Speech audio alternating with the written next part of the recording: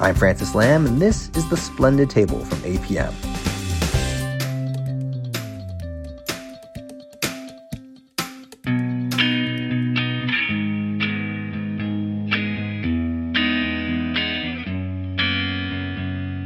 I'm going to keep it short with the preamble today because we know what this episode's about.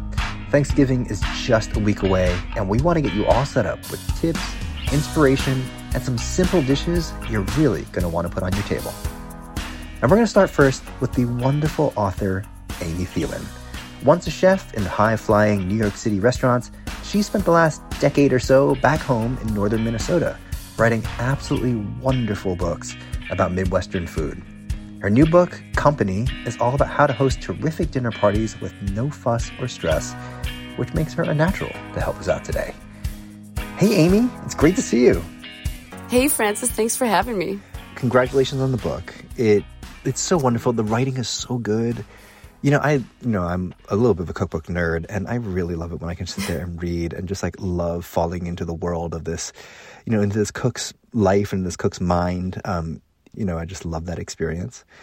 Thank you. But we're here to talk for very practical reasons because you have a whole chapter on Thanksgiving in this book, so it's very apropos. And, yes. I gotta say, we don't really talk turkey that much on our show because there are literally 100 ways to do it. I actually don't think there's a single best way. I'd rather talk about all the other dishes. That's controversial right there. Yeah, but what am I to tell you? That's not right. You got to drive right. Let them cook turkey the way they want to cook it. Well, I think that, for a lot of people, it's not like we get up in the morning and, get your hands right into some poultry on a daily basis. I feel like, it's in the morning. You're up. You've had your coffee. You've got your hands in the sink and a cold turkey, yeah. That feels like Thanksgiving to me, but it's that intimacy with the bird that is kind of important. And, I like to cook, obviously, and I like to work with whole birds on, chickens all the time. Mm-hmm. But I do think that there's something kind of sacramental about just you're going to focus on this centerpiece and you're going to get your hands into it, mm-hmm. and you're going to try to understand it. See, okay, so this is what I want to talk to you about. Because you do have a technique in this book for a preparation step of the turkey that I have not seen articulated the way you do before. So, so many recipes for turkey involve, first you grab a stick of butter, you rub the butter all over the turkey, yeah. and then you shove as much butter as you can under the skin, so between the skin and the meat. And you don't do that. Mm-hmm. So talk to us about that. Yeah. I definitely use butter, but I reserve that for the dressing. Mm-hmm. No, but the reason that I don't put butter underneath the skin of the turkey is because, butter contains water. Mm-hmm. And when that butter is melting and evaporating, that water will rise up and steam the skin. So, scientifically, you're kind of at a losing battle right there. Mm. Not to mention that, the skin over the breast of the turkey, and we usually roast all of our birds, breast up. So it's the thinnest part of all the skin on the turkey. Mm-hmm. And it's also, covering the most delicate meat, the breast meat, which dries out the quickest. So the thing is, if you use another kind of fat, a dense animal fat, and I use lardo or sometimes just actually lard, rendered lard, you don't have any water in that.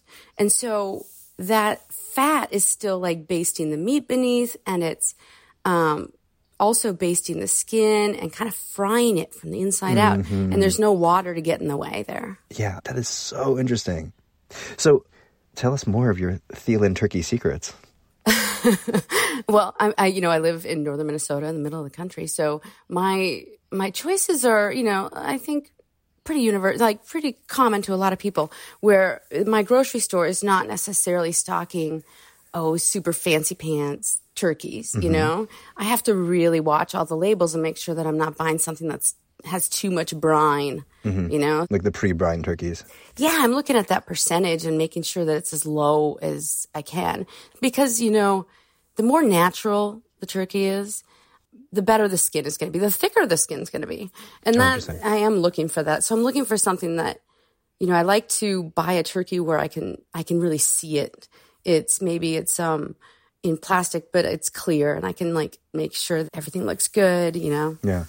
But it kind of depends on what you want to spend too. Sure. Sometimes you feel like you want to splurge and get this, like, sometimes I pre-order or order a more natural bird from a smaller store or a co-op or something. And sometimes I'm just like, all right, I'm just going to the store. I'm going to get the best thing they've got. Yeah.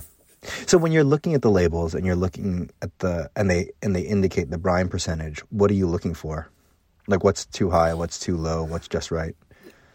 Well, 2, 3, 4% is probably is the best you can hope for, Okay. That's probably the lowest that I've seen personally. And then I've also seen turkeys that say the brine is up to like 7, 8, 9%. And then I'm thinking, oh my gosh, this is like one step away from lunch meat here. Yeah. This is very salty. Yeah. You can't add that much to it. And when you have that much brine, it's hard for the skin to crisp. Okay.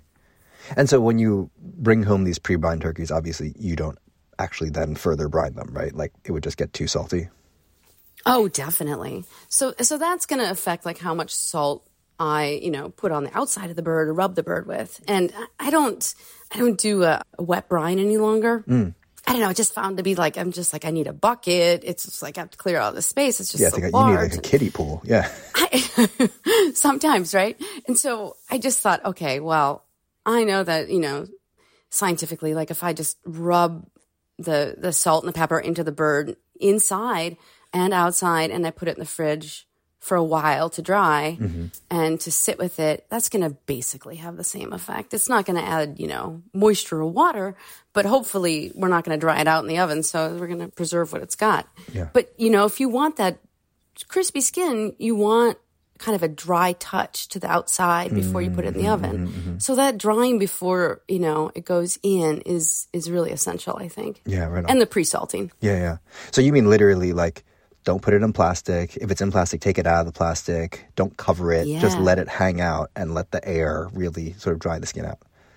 Yeah, that's what I mean. Yeah. That's, I rub it with salt and pepper, and then I let it, the air from the fridge dry it out, which is the same principle behind, any of that Chinese roasting with like Peking duck or, things like that. You really do need the dry skin. Yeah. All right. So let's move beyond the turkey to go with the turkey. Obviously, mash them if you got them, but you have this amazing alternative potato recipe you call Funhouse baked potatoes. What are those? This is a potato that my mom always made. And Funhouse is the name of the social hall in the small town that she grew up in, Pierre. Everybody got married at the Funhouse. And, lots of parties took place at the Funhouse. And it was aptly named. But there were these women who cooked at the Funhouse, and they would do potatoes for large groups, like 100 people, 200 people. And they would slice the potatoes in half when they're raw, and then lengthwise, you rub it with butter. Yeah, horizontally. Yes. Okay, yeah, so you have the potatoes horizontally, and then you crosshatch them. So cut them kind of like you would cut a mango or an avocado to get cubes, but not all the way through the skin. Okay. And then So you're slicing into the flesh, but keeping them as potato halves. Yes, yeah. That's a better way to say it. Yes, it's a team effort. So after you've crosshatched the potato, then you on the top, you slather kind of a seasoned butter that's, salt, pepper, paprika, maybe a little lemon zest if you want, and thyme, and you slather that on top of that cross-hatching, and then you anchor it with a little slice of onion. And then you bake them, and they come out roasted, and the tops are glistening and a little bit, ruddy from the paprika, and the onion has crisped. And all the butter falls into those cross-hatch. Yeah, exactly. Okay. You're giving that butter somewhere to go. It's not going to just slide off. It's going down.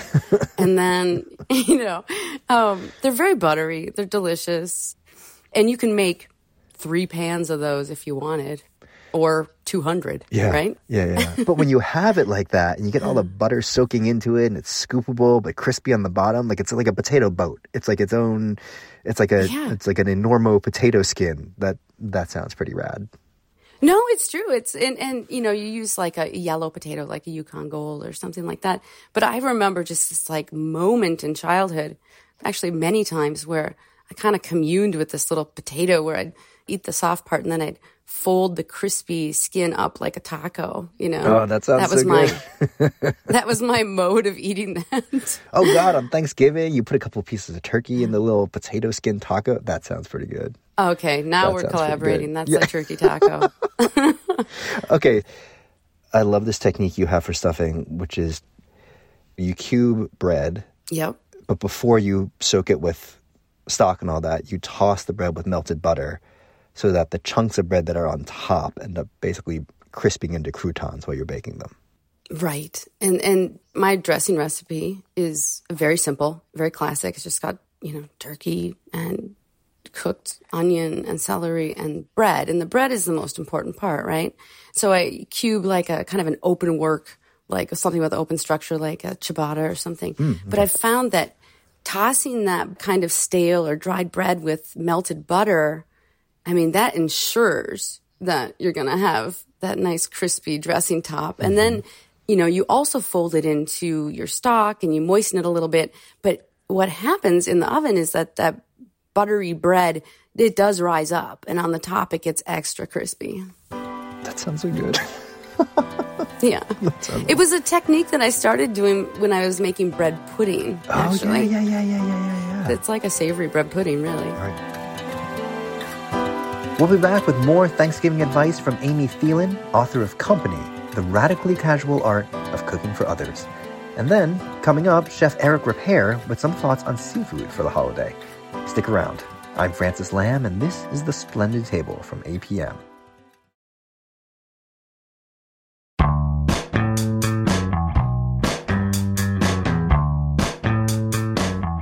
I'm Francis Lamb, and this is the show for curious cooks and eaters. We're getting Thanksgiving dinner advice and inspiration this week, so let's get back into it with cookbook author Amy Thielen. Okay, so now I want to talk to you about your book. The book is called Company, and it is a book of menus for entertaining, but I think you're really careful not to use the word entertaining because that makes us think of, you get out the fussy candles and you get all this, and like for you, it's like, I want to have people over and I want to have a great time and we're going to have great food, but it doesn't have to be, all pomp and circumstance. Exactly. But how do you relax? Like, you cook a lot for groups. And for those of us, maybe Thanksgiving is like the one time a year where we're really cooking for a big crowd. How do you learn to let go and relax and actually have a good time doing it? How do you not get stressed? For me, weekends have been always when I throw dinner parties, almost once a week, pretty much. And for me, dinner parties are when I do relax. Okay. So cooking for others, it's really fun if you kind of let go this pressure you put on yourself. And this is especially really important to do at Thanksgiving, which is a time when, that pressure to perform, it doesn't come from the other people, though. You have to realize the call is coming from inside the house, right? It's our own perfectionism that's putting this pressure on ourselves. And I think that for me, one way that I've really relieved that is to just take joy and find enjoyment in the process itself. Mm. Now, Thanksgiving's a huge meal, so it's, you do have to have some organization. You start ahead, so that you do have time to relax a little bit. But I think it's really important to commune with what we're doing, and enjoy what's going on in the pan in front of you, and just that sensory overload that is cooking, especially at Thanksgiving when you've got a full range top full of stuff, but all of those smells and those flavors, everything's just it's so beautiful. I love that. It's almost like you have to have gratitude for the moment, even if it is a little stressful. It can be a little stressful, let's be honest, especially Thanksgiving, because, you're coordinating more things than you usually have to coordinate. Sure. But at the same time, you have to remember that, people are just super grateful that you're cooking for them and that you're doing that and you're putting that work in. And they'll get you back sometime too. But don't you notice when you go to somebody's house, everything tastes better at somebody else's Yeah, house. because I didn't have to do right? it. Yeah, for sure. Yeah, for sure. well, It's true. Well, from a practical standpoint, too, you also have this idea of what you call anti-hero appetizers, which I kind of love.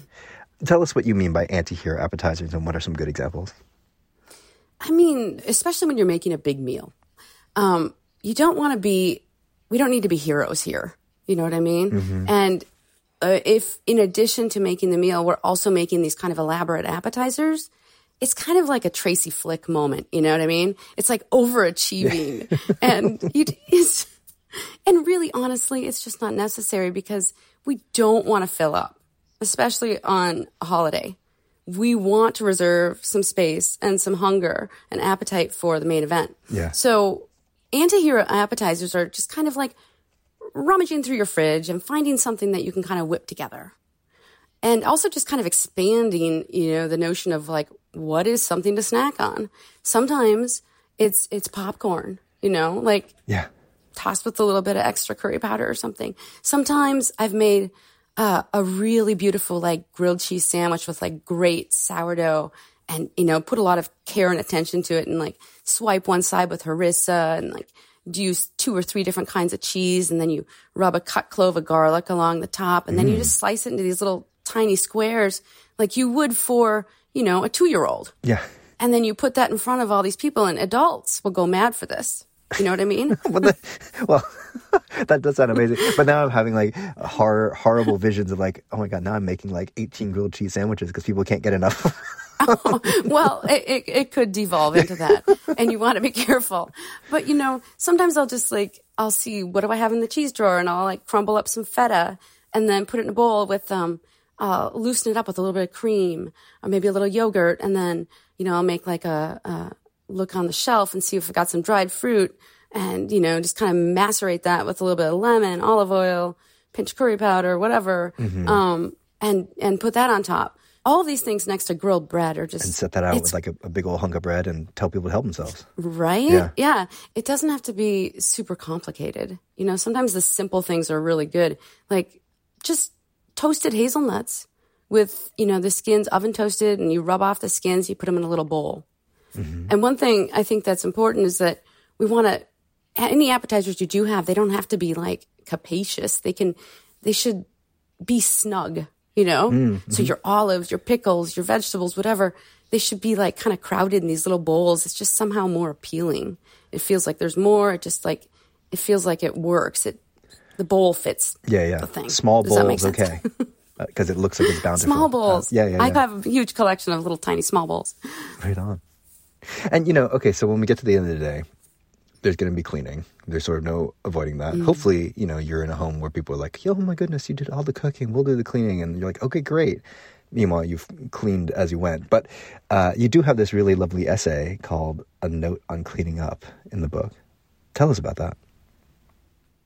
Well, I wanted to write about cleaning because it's such an integral part of cooking. And I feel like it's where some people get derailed. And, even as like a committed cook, I sometimes get derailed with it too, because it does get to be a lot. Mm-hmm. But I think that it's hard to want to cook on a daily basis. And if some little part of you doesn't sort of take some enjoyment, at least, in the process of cleaning.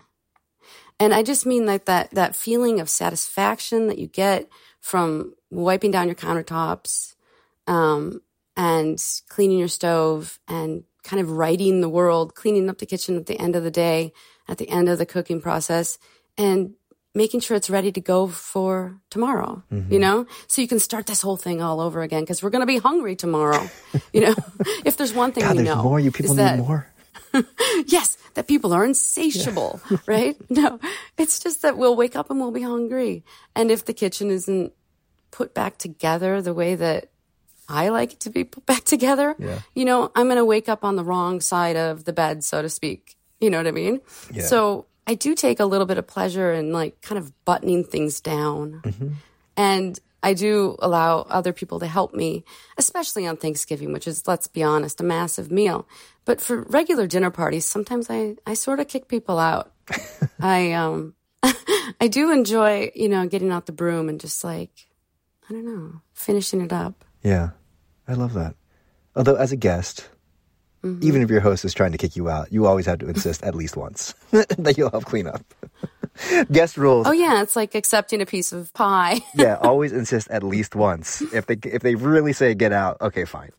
Well, Amy, this has been really, really lovely talking with you. It's been so fun. It's been really fun talking about turkey and all the rest of it with you. Happy Thanksgiving. Yeah, happy Thanksgiving to you. Amy Thielen is the author of Company, The Radically Casual Art of Cooking for Others, and she left us with a recipe for those melty, soft, onion-topped, funhouse baked potatoes. You can find it at splendidtable.org.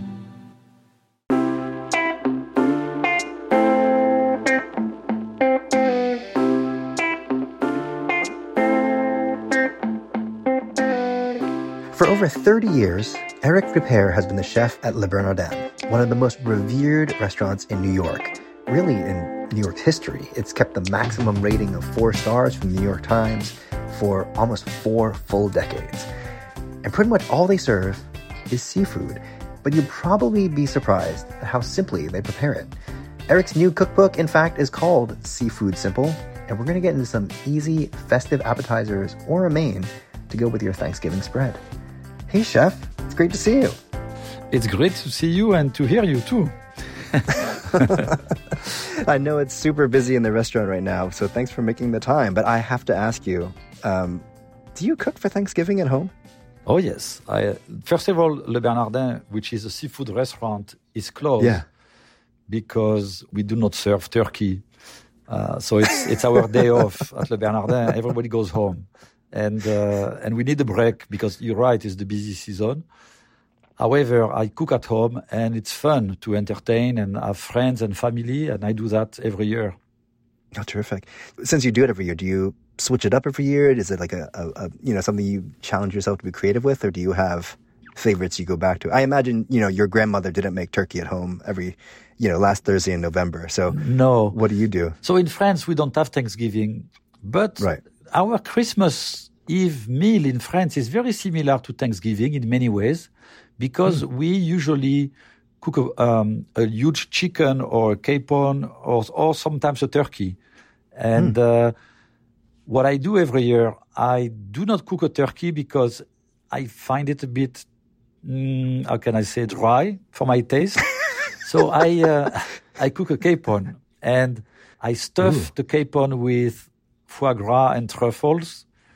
And, okay, sure. And then, well, that's it's year after year. I don't try to be creative. I try to keep that tradition alive, and the family seems to like it a lot. And then I use a lot of the American culture in the celebration, which is, of course, the having the sweet potato puree and the pumpkin pie, and sometimes in the garnishes, of course, we have some Brussels sprouts and things like that go along with the capon. Oh, I love that. I love that you're combining, obviously you've lived in the U.S. for 40 years. Yes. Or nearly. So, but I love that I love the idea, like Eric Ripert has a pumpkin pie. Well, so I'm a very bad pastry chef. I'm really lousy. I think cooking, it's not a problem, but the pastries, I ask our pastry chef, Orlando, at Le Bernardin to make the dessert, and that way it's safe for the family. And the cranberries, I'm very loyal to what I have seen on the beginning when I came to America, which is like the Jell-O coming from the can. I open the can, the Jell-O, and you see the marks of the can around, and I slice. You serve that too? I do that on the side, yes. I love it. Okay, so you outsource the pumpkin pie and you outsource the cranberry jelly. Yes. I love that. Okay, so I love so much about your book, Seafood Simple. I love seafood, and you're really not kidding about the simple part of it. Simple both in technique, execution, but also simple in the sense of, you like the flavors to be clear. You're not adding 1,000 different flavors to the dishes in the book. So if you're thinking about a Thanksgiving table, what are some of the simpler seafood dishes you might recommend as a starter for us? Well, as a starter, if you like raw fish, if you like marinated fish, you can definitely play with a tartare, tuna tartare, which is a very simple dish. If you're going to have poultry later, you can put on the table a signature dish from Le Bernardin. Actually, it's called the salmon rillette, which is a salmon dip.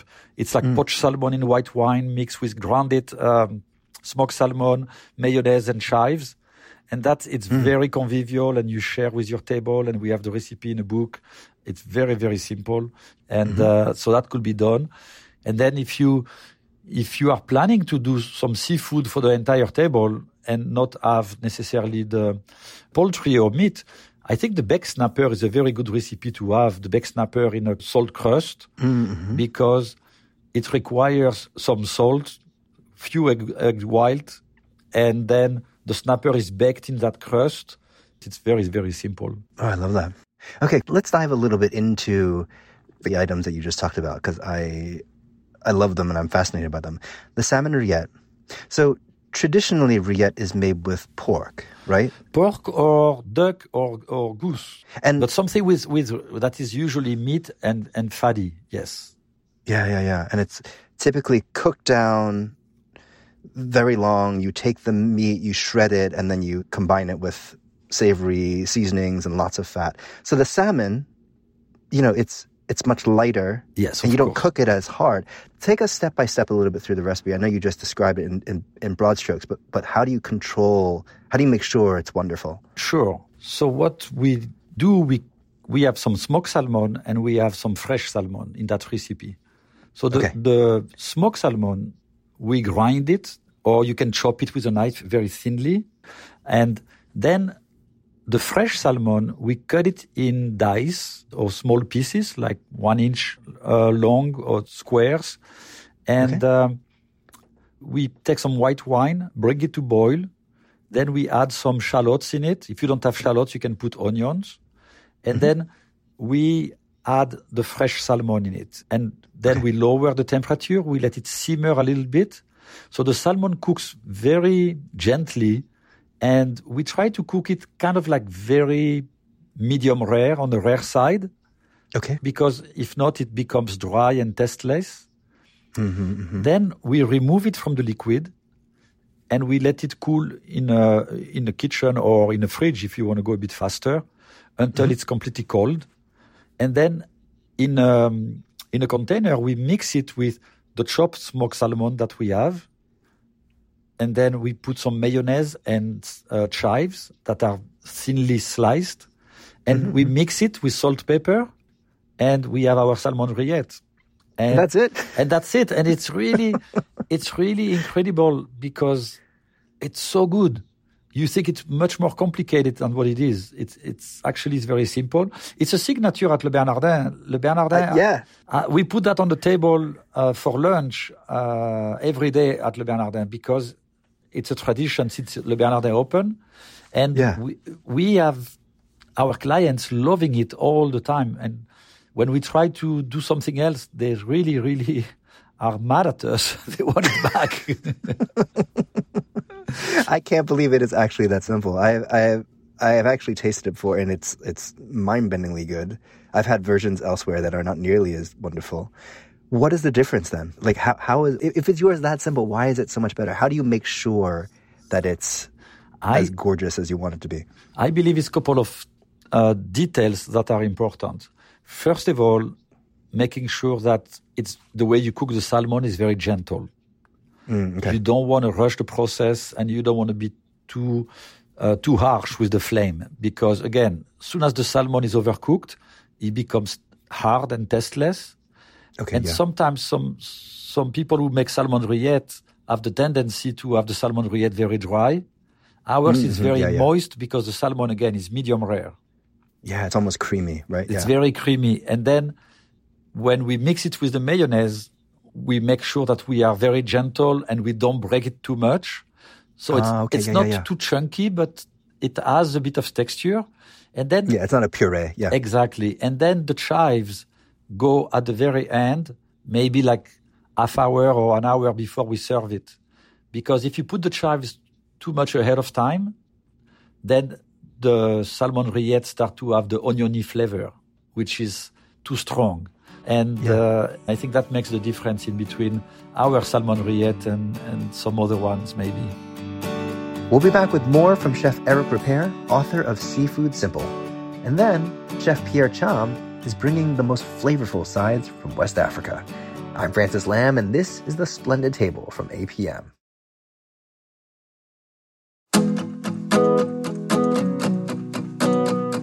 I'm Francis Lamb, and this is the show for curious cooks and eaters. We're all about having some fun on Thanksgiving today, and we're talking with Chef Ripert on how to do that with some terrifically simple ways with seafood. Let's get back to it with him. I have to say, Chef, like, obviously you're known for your seafood, but the thing that I'm always blown away when I hear you talk about food, certainly when I taste it, is your sauce work. Yes. And your understanding of how to manipulate these very simple flavors. Like one thing I remember you saying years ago was when you're making a vinaigrette, you always take the garlic or the shallots and you first add that with vinegar. Yes. Because it's important for the vinegar and the shallot, or the vinegar and the garlic, to have some time together first before you make the rest of the vinaigrette. And I've never made it any other way because that does calm that flavor down. Yes. Because onion flavor and garlic flavor, when it's raw, can be very aggressive. Mm-hmm. And in a vinaigrette, when you mix it first with the vinegar, the acidity basically cook the raw onion or raw garlic and tone down that flavor that is aggressive and make it much softer. Yeah. These are like the techniques that you pick up over many decades of cooking, I'm sure. I want to get to that main course that you talked about, the salt-baked snapper. Yes. Similar to the rillette, walk us through that. How do you... So, okay, you have a big, beautiful snapper in front of you. Yes. I think one thing people will ask is temperature and time. Like, they'll be curious about that. Yes. You have the whole fish, right? The whole fish, head on, skin on. Yes. Skin on, head on, and gut it, of course. And then in the belly, if you wish, you can add some aromatics. You can, if you have thyme, rosemary, or herb de Provence, or you want to put some pieces of lemon, you can. That will add some flavors. But if not, the snapper will be delicious anyway. It has some very refined flavors and texture. Mm-hmm. What we do, we use egg whites and salt, fine sea salt or kosher salt. Okay. We mix the egg whites and the salt together. Okay. And we basically create like a salt mixture that is very moist. The snapper doesn't need to be seasoned because the salt will definitely bring some seasoning to the fish. You can put pepper if you wish, but it's no need for salt. And then you put the fish on the fish tray. Mm-hmm. You cover it completely with the sea salt mixture, and then it goes into the oven. I mean, I recommend, I think, we can go to 350, 375, or you can go a bit faster at 400, depending on the size of the fish. Okay, sure. And then you cook it for about 20 minutes to half hour. I'm assuming that you have a snapper that is about 4 to 6 pounds. Okay. Which is what you find mostly on the market. You cook it for 30 minutes, and then you remove it from the oven, and you let it rest for about 30 minutes. It will stay warm and hot because of the salt crust. Yeah. And to know if the fish is cooked, what we have a technique we use. We don't use a thermometer. We use a metal skewer, and we go through the flesh of the fish, and we leave it. So the skewer goes through the salt, through the flesh of the fish, and then we leave it for 15 seconds. Then we touch the top of our hand, and the skewer should be warm. Okay, yeah. If the skewer is cold, it means the snapper is not cooked. And then if the skewers come back too hot, it's probably overcooked. Yeah. And then you basically burn yourself and you're punished, but there's no reason to do that. But you put it at 400 degrees, and then half hour, remove it, let it rest, and then serve it. It's going to be perfect. It's almost guaranteed if the fish is 4 to 6 pounds. That's great. By the way, when you remove the salt, so you use a spoon or a spatula. Okay. When you remove the salt, the skin of the fish will come with the salt. So you have to break a little bit the crust because it's going to be solid. the egg white and the salt will become hard. You break it a little bit, and then you remove it. The skin will come out of the snapper. Yeah. And then you will have the fish basically without skin and without the salt. And you just have to separate it from the bone with a spatula or a spoon. And because the fish will be cooked, it will be easy to remove from the bone. You lift the fish bone and you do the same with the fillet that is underneath. Yeah. And you just serve it with a drizzle of olive oil and lemon. A bit of olive oil and lemon juice, and that's it. And it's very simple. I mean, you have very little to do. You just have to make sure that you keep an eye on your oven. That's it. Yeah. And the thing I love about this technique, right, is it automatically seasons the fish. Obviously, there's a lot of salt. And somehow magically, it never makes it too salty. No, it doesn't, because the skin is protective from the flesh. Okay. You see, like the skin absorb and will definitely, the salt will definitely penetrate a little bit the flesh, but never too much. Yeah. It's kind of amazing because you see all that salt and you're like, oh my God. And then you taste it. It always just tastes perfectly seasoned. I guess the one thing to be careful of is when you're breaking the salt crust, you really do remove the salt crust, because then if you start taking the flesh and it's like you get part of the crust on it, then obviously that will be very salty. So I guess you do have to be a little careful in breaking that. But you have to be definitely careful and make sure the salt is no longer in contact with the flesh. Yeah. Let me ask you one more sort of like philosophical technique question. Sure. You know, something I've always noticed about your cuisine, and that's reflected in the book, is how gentle you are with the fish. Right, you've talked about that with the rillettes. You know, you're poaching it gently. You're only cooking it medium rare. You don't want to really cook the salmon. And even with the snapper, you're talking about baking it gently in the salt. I know half your menu typically is raw or what you call barely touched. And then the other half that's cooked, most of the time you feature steaming and baking more than, you know, what you might think of as sexier words like grilling, searing, roasting. Yes. Why do you think these more gentle techniques highlight the fish better? Well, seafood and fish in general is very delicate, especially white fish that are not rich in oil or fats are extremely delicate, not only in texture, but in flavors. And it's very easy to overwhelm the delicacy of the fish. Let's say we take a piece of halibut and you grill the halibut or you saute the halibut too much in a pan. You're going to create a crust that will be actually pleasant with the texture. But the halibut, which is a thick fillet usually, for instance, will be underdone in the center and very overcooked on the outside and dry. And also the crust, when you create that crust with sauteing in a pan with oil or grilling, will have a flavor that is not the halibut flavor. It's coming from the metal of the pan, or it's coming from the flavor of the oil that has been at very high temperature. If you really want to enjoy the flavor of the halibut, you want to enjoy the juice and the texture, and because it's a very juicy fish, you need to steam it or you need to poach it, because that technique is very gentle and it will preserve all the flavors and it's no interaction with any other flavor. So that's why we do that very often. But some species like to be grilled or seared. For instance, if you take a steak of tuna and you grill it and you sear it in a pan or saute it in a pan, the tuna is very rich is very fatty as a fish in a good way, of course. And that fish can tolerate and can accept to be grilled and that to have that crust. And it's a fish that is much more meaty than a halibut or a snapper. And therefore, that fish can be enhanced by using the technique of grilling or sauteing. But a fish like a snapper or cod or halibut that is so delicate, you may want to be very gentle with your approach to it.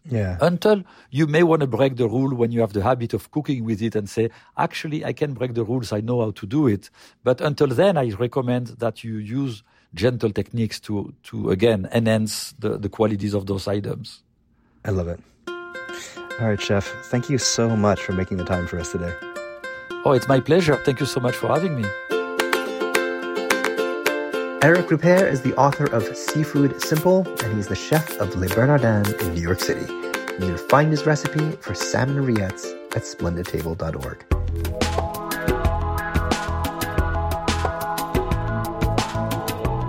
Chef Pierre Thiam is one of the great ambassadors of West African food in the U.S. And I actually learned recently that his career was started, weirdly, by a pickpocket. He was traveling in the U.S. from this native Senegal. He was in New York City as a student on his way to college in the Midwest, and unfortunately, his wallet came up missing one day, and he had no money for food or rent, so he had to find a job and started working in a restaurant. You know, he can laugh about it now, and he calls it a blessing. And since we're talking about Thanksgiving, I'll also say I'm thankful for it because I have learned so many delicious and important things from him. His new book is called Simply West African, and it's full of fantastic modern ways to use the flavors of ginger, coconut, spices, peppers, peanuts, and all the many things that make West African food so incredibly delicious. Hey, Chef, it's great to see you.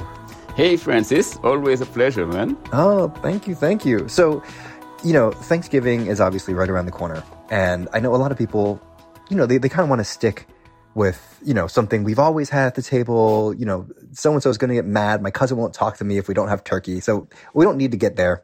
I think a lot of people are going to make their turkey the way they want to make it. But I think a lot of people, you know, have room to think outside the box a bit with their other dishes. And as I was reading your book, there are just so many amazing vegetables I think would be incredible on a Thanksgiving table. So let's start right away with greens. I feel like there's never enough greens on the Thanksgiving table. And you have coconut braised collard greens with butternut squash in your book. Tell us about that dish and how you make it. Oh, that's a great option for Thanksgiving. So it's a dish that you know, our cuisine is leafy-based greens in West Africa. So I use collard greens, but you can also use any grains really that you like. You can use kale. It's really up to you. But collard greens is like a kind of a meaty green. So you just first cook the greens ahead of time. You can even do it the day before, really, because collard greens take a certain time, like an hour to cook. If you want it really soft, you can do it less than that, between 30 minutes and an hour, and then you taste it as you go. And once it's cooked, you stop the cooking, you shock it, and then you keep it on the side while you saute some onions, the aromatics, onions, garlic, and some ginger to bring some heat to it. And you add then coconut milk and your butternut squash that you have diced in little cubes. And you just cook it slowly, add some turmeric, so add some flavor to it, and some lemon juice to finish it. And once the butternut squash have softened, you season it, to adjust the seasoning with salt and pepper, and you chop up your collard greens that you have cooked up, and just simply fold it in it. And that's as simple as that. You know, if you want to add some chili pepper to it, some heat, you can add some cayenne. That's very much optional, but that's like the way I like it. And that's another, a very simple way to bring West African flavor, healthy greens into your Thanksgiving. Oh, it sounds so good. And I can totally imagine like that sort of sweetness of the squash and the creaminess of the coconut milk. And I feel like collard greens has a rep for being very bitter, but I feel like after you've cooked it for a long time, a lot of that bitterness goes away. It just has a deep, dark green flavor. Yeah, that's how you cook it a little longer, and you can even keep the bright greenness by putting like a pinch of baking soda. That's a trick that a lot of people, a pinch of baking soda into the boiling water, and that keeps that green, like lower the acidity of the boiling water. So that's when cooking becomes chemistry. It's always this chemistry. but again, when you finish that, it's always good to top it with fresh greens, like cilantro and scallions, chopped up scallions before serving. So you have all those layers of flavor that hit you on this very simple collard green and butternut squash side. I love it. So you say this is a way to bring West African flavors to the table. And I know ginger obviously is a huge part of West African cuisine, leafy greens as well. But is this dish typical of a region, or is this something you invented? Is there an inspiration? Is there a traditional dish that inspired this?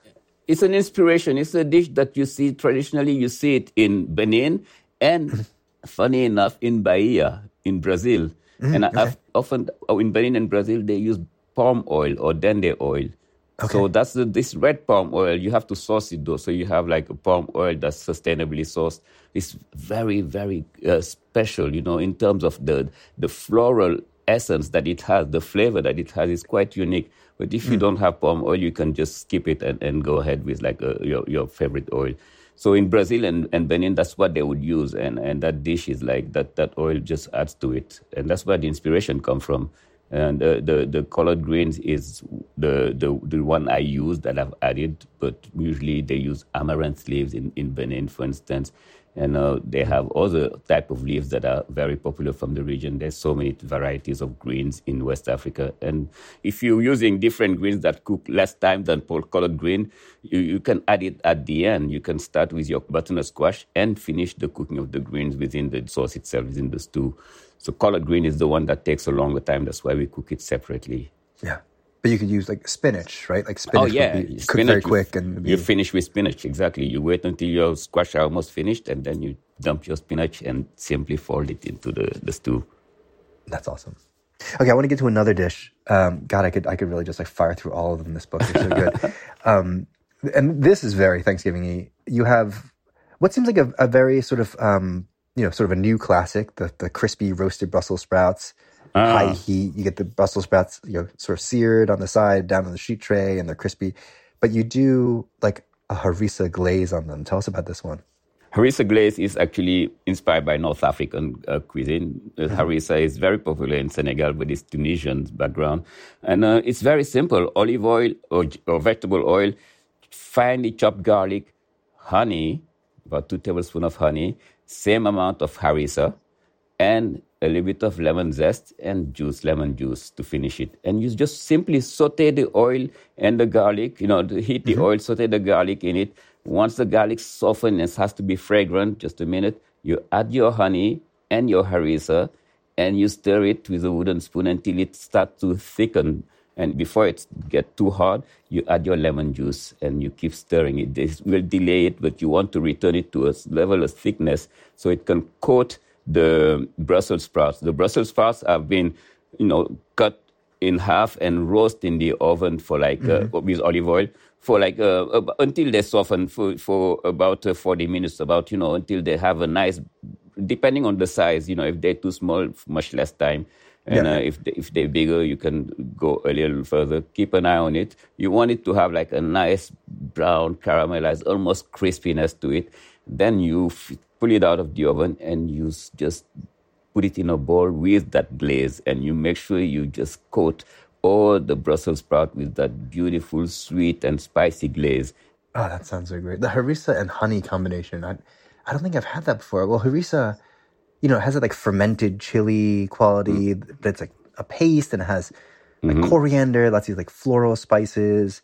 Yeah. So it's like sort of sweet, not really sweet. It's like sort of salty, a little bit sour, hot, pungent, but mixing it with the honey and the lemon juice sounds so good. Oh, yeah. It rounds it up. The sweetness of the honey, but also the caramelization that comes and really takes to the smokiness, because you have, remember you have roasted the Brussels sprouts and almost to like it darkens. So there's a smokiness, the char flavor from the Brussels sprouts with the honey and the harissa. It really is a quite amazing combination. And that's something that's a simple, very simple recipe, really simple ingredients. And the results are magical. Yeah. I'm not going to even wait till Thanksgiving for that one. That's going on the table this Sunday. All right, Chef. Well, this has been so fun. I can't wait to cook these dishes. Happy Thanksgiving to you, and thanks for coming by. Happy Thanksgiving to you, Francis. Chef Pierre Thiam is author with his wife Lisa Katayama of Simply West African, easy, joyful recipes for every kitchen. You can find his recipe for coconut collard greens with butternut squash at splendidtable.org. And that is our show for this week. We hope you've given you a little inspiration for your Thanksgiving table, whether you're a hardcore traditionalist or someone who likes to do something new every year.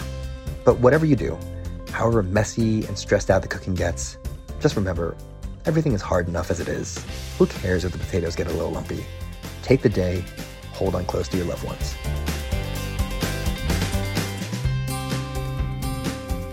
APM Studios are run by Chandra Kavadi, Alex Shafford, and Joanne Griffith. Beth Perlman's our executive producer, and The Splendid Table was created by Sally Swift and Lim Rossetto Casper. It's made every week by technical producer Jennifer Lupke, producer Erica Romero, digital producer James Napoli, and managing producer Sally Swift. Subscribe to our podcast wherever you get your downloads and take time to leave us a review. We really want to hear what you think. I'm Francis Lamb, and this is APM Studios.